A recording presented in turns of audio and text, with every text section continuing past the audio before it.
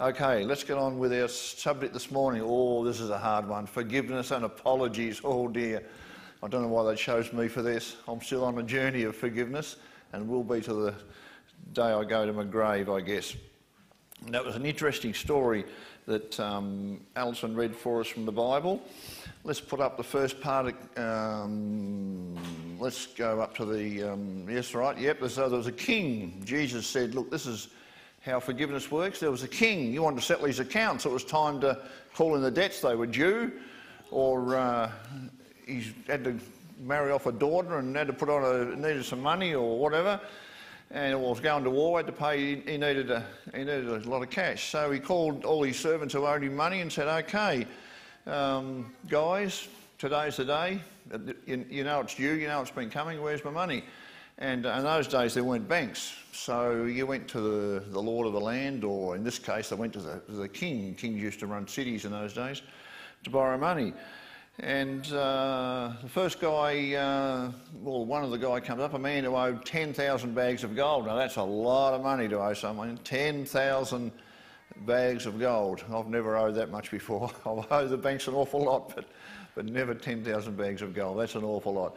So the man couldn't pay. I don't know why. He knew it was coming up. He should have had the dosh ready, but maybe he went into a bad business deal or something, but didn't have the money.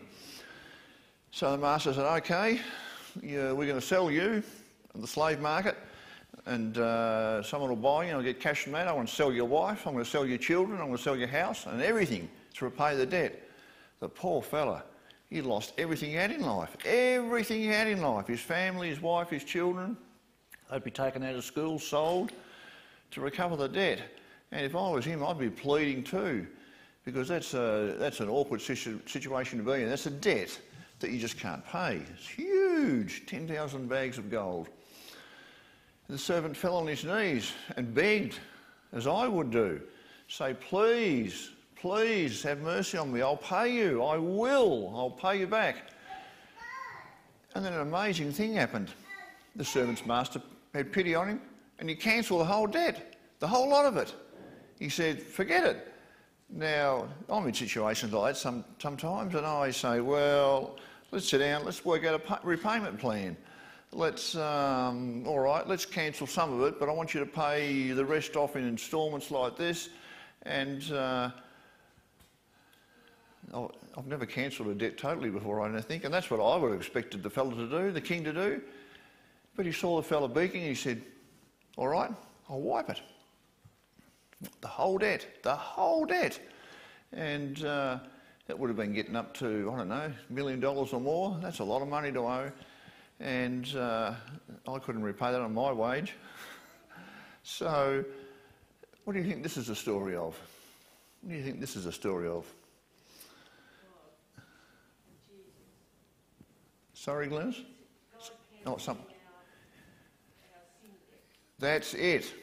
We have a tremendous debt that we owe God. Not money, but for all the things we've done wrong. We're accountable to Him, and we owe that debt. This is a story of God and His forgiveness of us. We come to Him and ask His forgiveness and plead His mercy. He cancels the whole lot. He said, "All you've ever done wrong, gone, cancelled. No repayment plans, no part payment. The whole lot." It's a wonderful story of the gospel. It's what the gospel is. God just cancelling all our debts.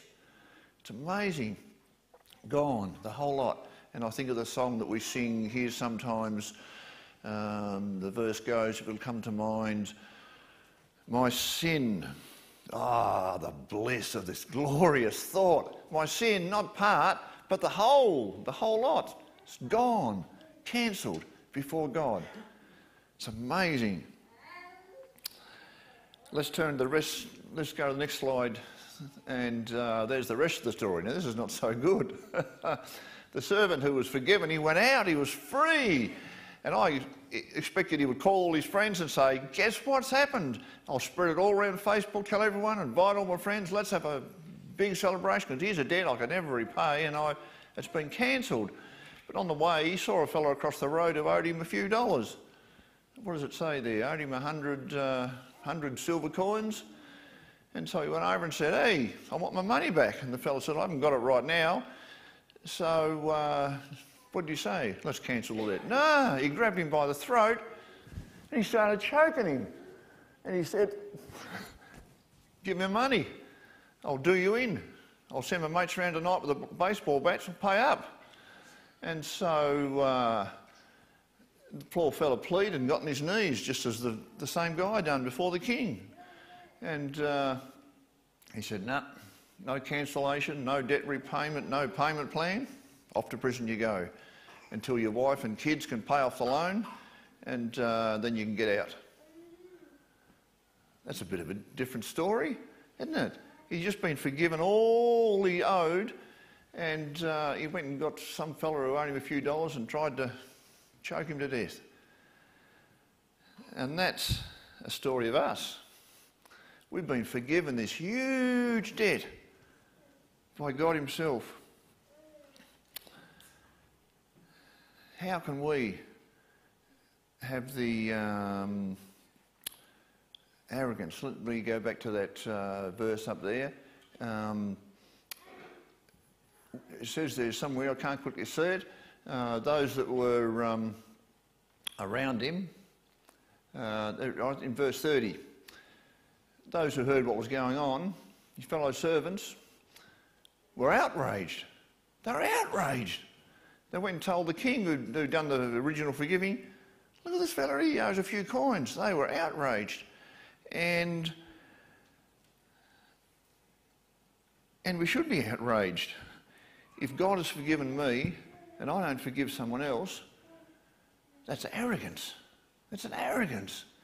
How can I or you have the audacity not to forgive someone else when God has forgiven our whole debt, all our sins? That's arrogance. And rightly so. The onlookers who saw the upset downtown were outraged. And that's, I guess that's how God views us. He's forgiven us. And so he says, we must forgive. It says all through the New Testament.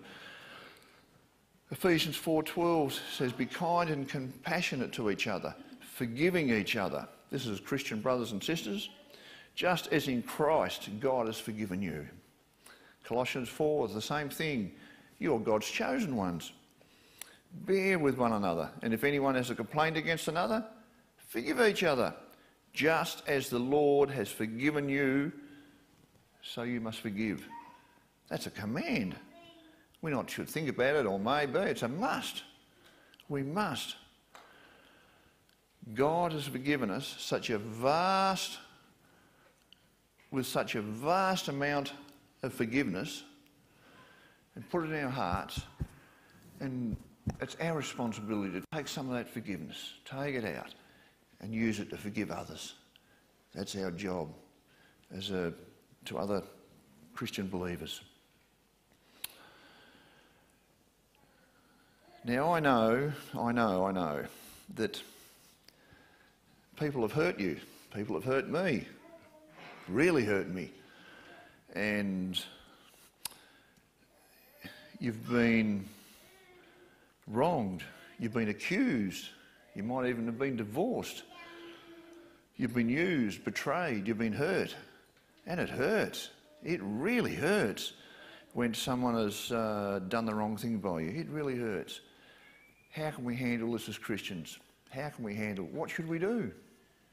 I've listed a few little things, pulled out what the Bible says about forgiveness and apologies. Let's go through them quickly. And by the way, the clock on the wall's not working, so can someone just get the time right now? When it's 15 minutes time, can I have a few hands wave in the air? Because I've got no idea of the time. Or Dennis can just put a BRMN on the screen. Thanks. I've got no watch with me. Okay, minor, one-off offences. Proverbs 19 says, people with good sense are slow to get angry.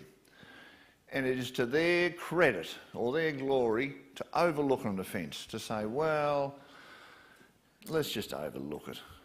Let's not retaliate. Let's not seek revenge. Just forgive and let it go. And that's what we should do. If it's a one-off thing, just let it go. And I haven't listed here, but in 2 Timothy, in the New Living Translation, it says, be patient with the difficult brother. There's always one, isn't there? In every family, in every workplace, in every sports club, there's always one person who's hard to get on with. 2 Timothy 2:24 says, be patient and forgiving with a difficult brother or sister. There's an old saying, to live above in heaven with saints we love, well, that'll be glory. But to live below with people we know, well, that's another story. And that's true.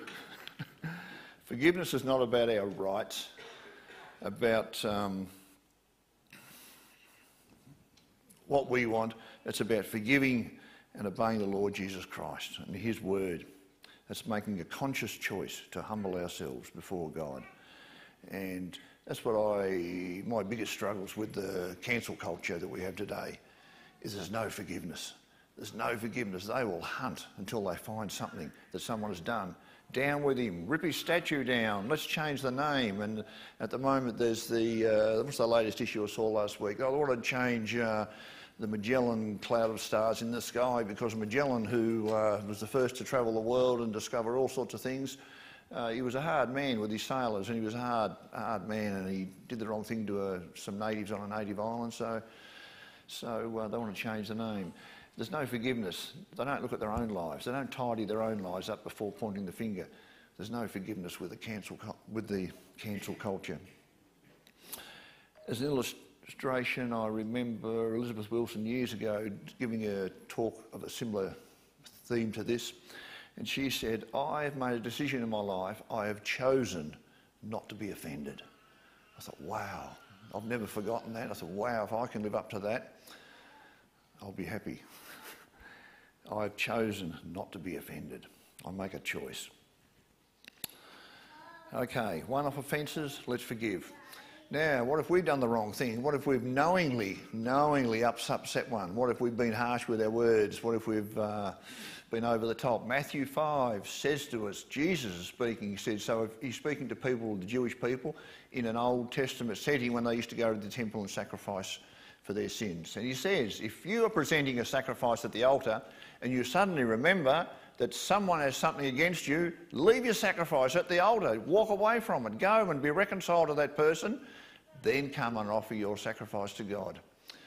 So I would think that if Paul was writing this to the churches, he would say, if he was writing to Hope Christian Centre, he'd say, okay, all you dear brothers and sisters at Hope Christian Centre, in one of his letters, if you're here on Sunday morning worshipping the Lord and you're about to take communion and remember the Lord's death for you, and you remember the Holy Spirit brings into your mind someone that you've upset, walk out of church.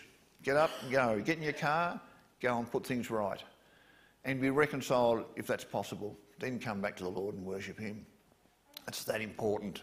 It's immediate. Apologies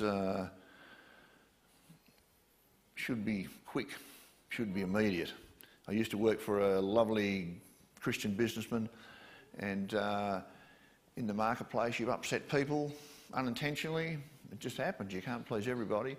And he was a wonderful model to me when I was a younger guy. If someone was upset, they'd be on the phone venting to the receptionist, and he'd just walk out the door, go to the shop next door, buy some chocolates, buy some flowers, drive straight up to the house and say, I'm sorry, Mrs. So-and-so, you know, this was unintentional, we didn't mean to offend you, I'm very sorry, will you please accept this as a token of our forgiveness, or our, not forgiveness, our apology, and that was a great model for me to live by. Be quick. And I've had to put that into practice one or two times. I've upset people, and we upset one of our cleaners one day, lovely older lady, and it's somehow something we said or whatever went around, and we had to go straight out to her and say, listen, I'm sorry, Norma, we've upset you. We apologise. It's got to be quick and prompt. Then come back and worship the Lord. Okay, let's move on quickly. When someone hurts you, we've just covered when you hurt someone else. When someone hurts you, Let me read this, it's worth reading. All together, Matthew 18. If your brother or sister in God's family does something wrong, go and tell them what they did wrong. Do this when you're alone with them, privately. If they listen to you, then you have helped them to be your brother and sister again. But if they refuse to listen, go to them again. Take 1 or 2 people with you from your church leadership, preferably. There will be 2 or 3 witnesses then, and they'll be able to ascertain what happened. If they refuse to listen to you, take it to the whole church. So again, the obligation is on us to make the first move. The last example, if someone's wronged us, it's our obligation to make the first move, to ask forgiveness. If someone has upset us, the obligation on us, not just once or twice as we read before, let's just overlook it. But if it's repetitive and it goes on and we can't stand it, it's our job not to spread it around the Facebook, not to tell all our friends, not to repeat it over and over again, but to go privately and make it right.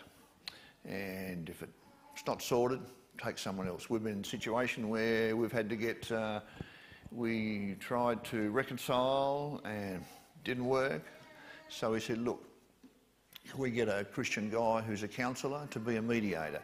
And then we'll go back and we'll sit down. We went back and went through several sessions with this lovely Christian fella who mediated.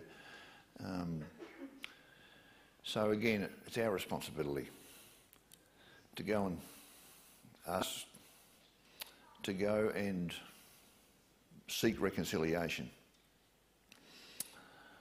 Taking it one step further, thanks Dennis. Luke 17:4. Continued, yes, that'll do. We'll keep going. Yeah, thanks, Dennis. We'll sake of time, we'll go to the next one. A step further, if there's someone who wrongs you 7 times a day, and each time turns is, I'm sorry, didn't mean to do it, we must forgive. Forgiveness is a decision of the will, and since God commands us to forgive, we must make a conscious choice to obey the Lord and forgive. Now this comes out in family relationships more when you're close with people, husbands and wives particularly. Someone's got a habit, oh, it's annoying, you said, I don't want you doing that, and they do it again and again and again. If they come back and say, I'm sorry, we've got to forgive. We've got to give. Now, no digging your husband in the elbow, you wives, or vice versa.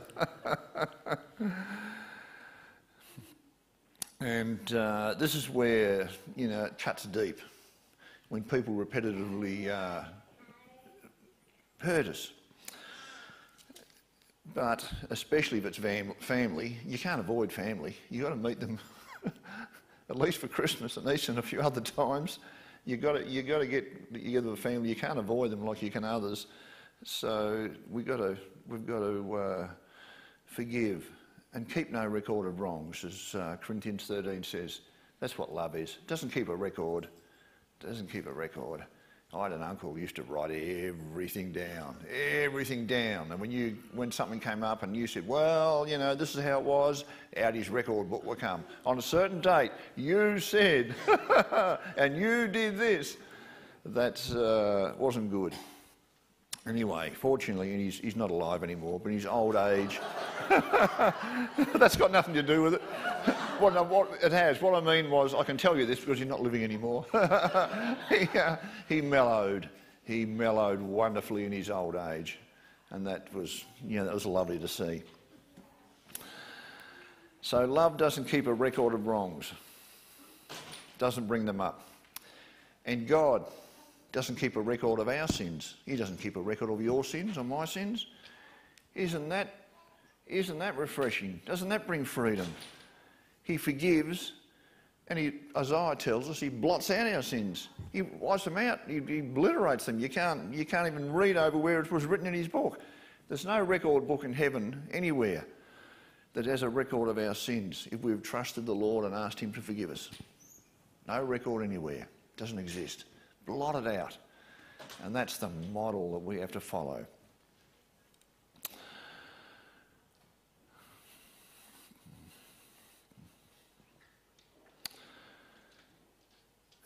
let me encourage us all,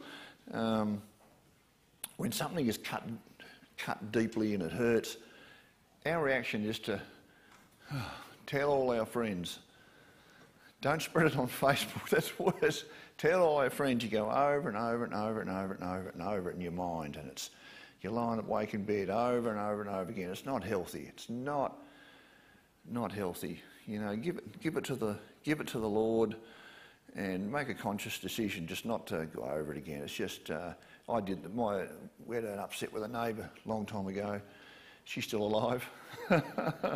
Now she talks to us and waves to us and rings me up when she has a problem, and I go and help her out. It's wonderful. She hated us for years, for decades. And all we could do was just show Christian love, just give her a wave or a smile. And anyway, where am I going with this?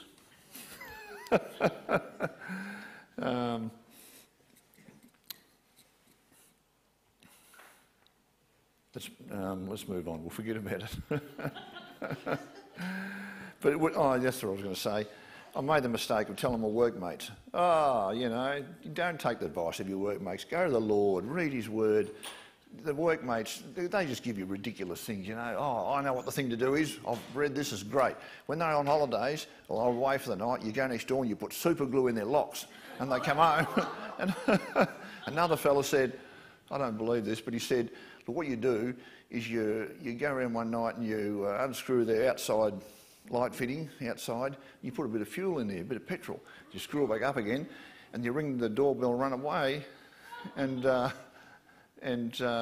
kaboom. Go to the God's Word. Don't go spreading it. Don't go talking to all your workmates and spreading it around and talk. We had a businessman who got upset with us. He just didn't pay his bill, and we were accommodating him. We said, "Out you go then." He said, "I refuse to go. I know the law. I've got rights. I know the law." He refused to go. Oh, it was a headache because anyway, so I called a security company for some big strong fellas and the police, and said, "Look, this is the deal. This is what the law says." And it was a bit awkward. All the neighbours were out watching. In the end, there was a big argument with the police, and the police said, "Look, the way we see it is you put your shoes on and walk out of here, or we carry you out." And this was all. What was stressful was that we were flying overseas in an hour's time, and we had someone there to take us to the airport, and this was going on and on. And finally, he walks out, and the police escort him out, and he was abusing us and carrying on. And I'll see you in court, you Bible bashers, and we got on holiday. Lovely holiday, beautiful weather. Next day, we're coming down the lift into the pool. Oh, it was lovely. And Alison's talking away, saying, "Oh, and this fella and so-and-so, and do you hear what he said?" I said, "Alison, let's cut it. Let's make a decision. We're on holiday. Let's make a decision to not talk about this fella." It was a big thing for me and for us, but let's just cut it. Let's not talk about it. Put it out of our mind and enjoy a holiday. Get on with life. And that's what we have to do sometimes. Let's have the next slide, Dennis. So what does the Bible say? Love your enemies. Do good to those who hate you. In Luke this is. Bless those who curse you. Pray for those who hurt you. Love, do good, bless and pray. I've had to do all those. Pray for fellas who've hurt me. It's hard, but this is what God says. Don't take revenge. Don't put super glue in their locks. Don't spread it around all your friends. Leave it to the Lord. Love, do good, bless and pray. How do you know if you've forgiven someone? How do you know? Because the hurt stays there for years. But the verses we started off with, the story of the king, said we must forgive from our heart. And that's where it is. And I think if I've forgiven, Alison said to me recently, have you forgiven that guy? I said, yeah. I don't wish him to fall under a bus anymore. I don't want him to be run over by a bus, or I don't wish harm to him anymore. we're done. So I've forgiven him. Okay, let's finish there. We've run out of time. To finish, I just want to play you a short video clip of Corrie ten Boom, whose family and parents mainly hid Jews in the Second World War to get them out of. The family was caught and they were imprisoned. She was put in a concentration camp with her sister. Her sister was killed. She survived. She's got a story to tell about forgiveness. And then I'll pray.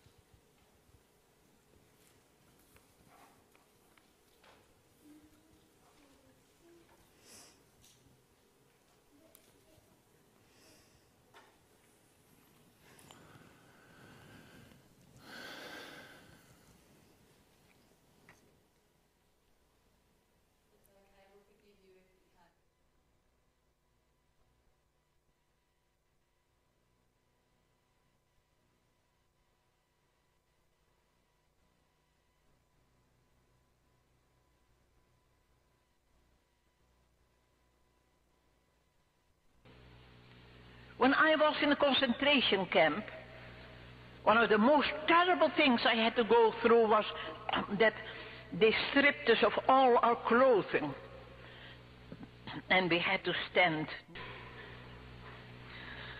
The first time was the worst. I said, Betsy, I cannot bear this. And suddenly it was as if I saw Jesus at the cross. And the Bible tells, they took his garments, he hung there naked. And I knew he hung there for me, for my sins. And by my suffering, I understood a fraction of the suffering of Jesus Christ. And it made me so thankful that I could bear my suffering. Love. So amazing, so divine, demands my life, my soul, my all. It was some time ago that I was in Berlin, and there came a man to me and said, Mr. Boom, I am glad to see you. Don't you know me? And suddenly I saw that man. That was one of the most cruel Aufsehers, guards, in the concentration camp. And that man said, I'm now a Christian, I have found the Lord Jesus, I read my Bible and I know that there is forgiveness for all the sins of the whole world, also for my sins. I have forgiveness for the cruelties I have done. But then I have asked God grace for an opportunity that I could ask one of my very victims forgiveness. And Fräulein ten Boom wants him here forgiven. Will you forgive me? And I could not. I remembered the suffering of my dying sister through him. But when I experienced that I could not forgive, suddenly I knew I myself have no forgiveness. Do you know that Jesus has said that? When you do not forgive those who have sinned against you, my heavenly Father will not forgive you your sins. And I knew, I'm not ready for Jesus coming because I have no forgiveness for my sins. But I was not able, I could only hate him. And then I took one of these beautiful texts, one of these boundless resources, Romans 5:5. The love of God is shed abroad into our hearts through the Holy Spirit who is given to us. And I said, thank you, Jesus, that you have brought into my heart God's love through the Holy Spirit who is given to me. And thank you, Father, your love is stronger than my hatred and unforgiveness. That same moment, I was free. And I could say, brother, give me your hand. And I shook hands with him. And it was as if I felt God's love stream through my arms. You never touch so the ocean of God's love as that you forgive your enemies. Can you forgive? No. I can't either. But he can.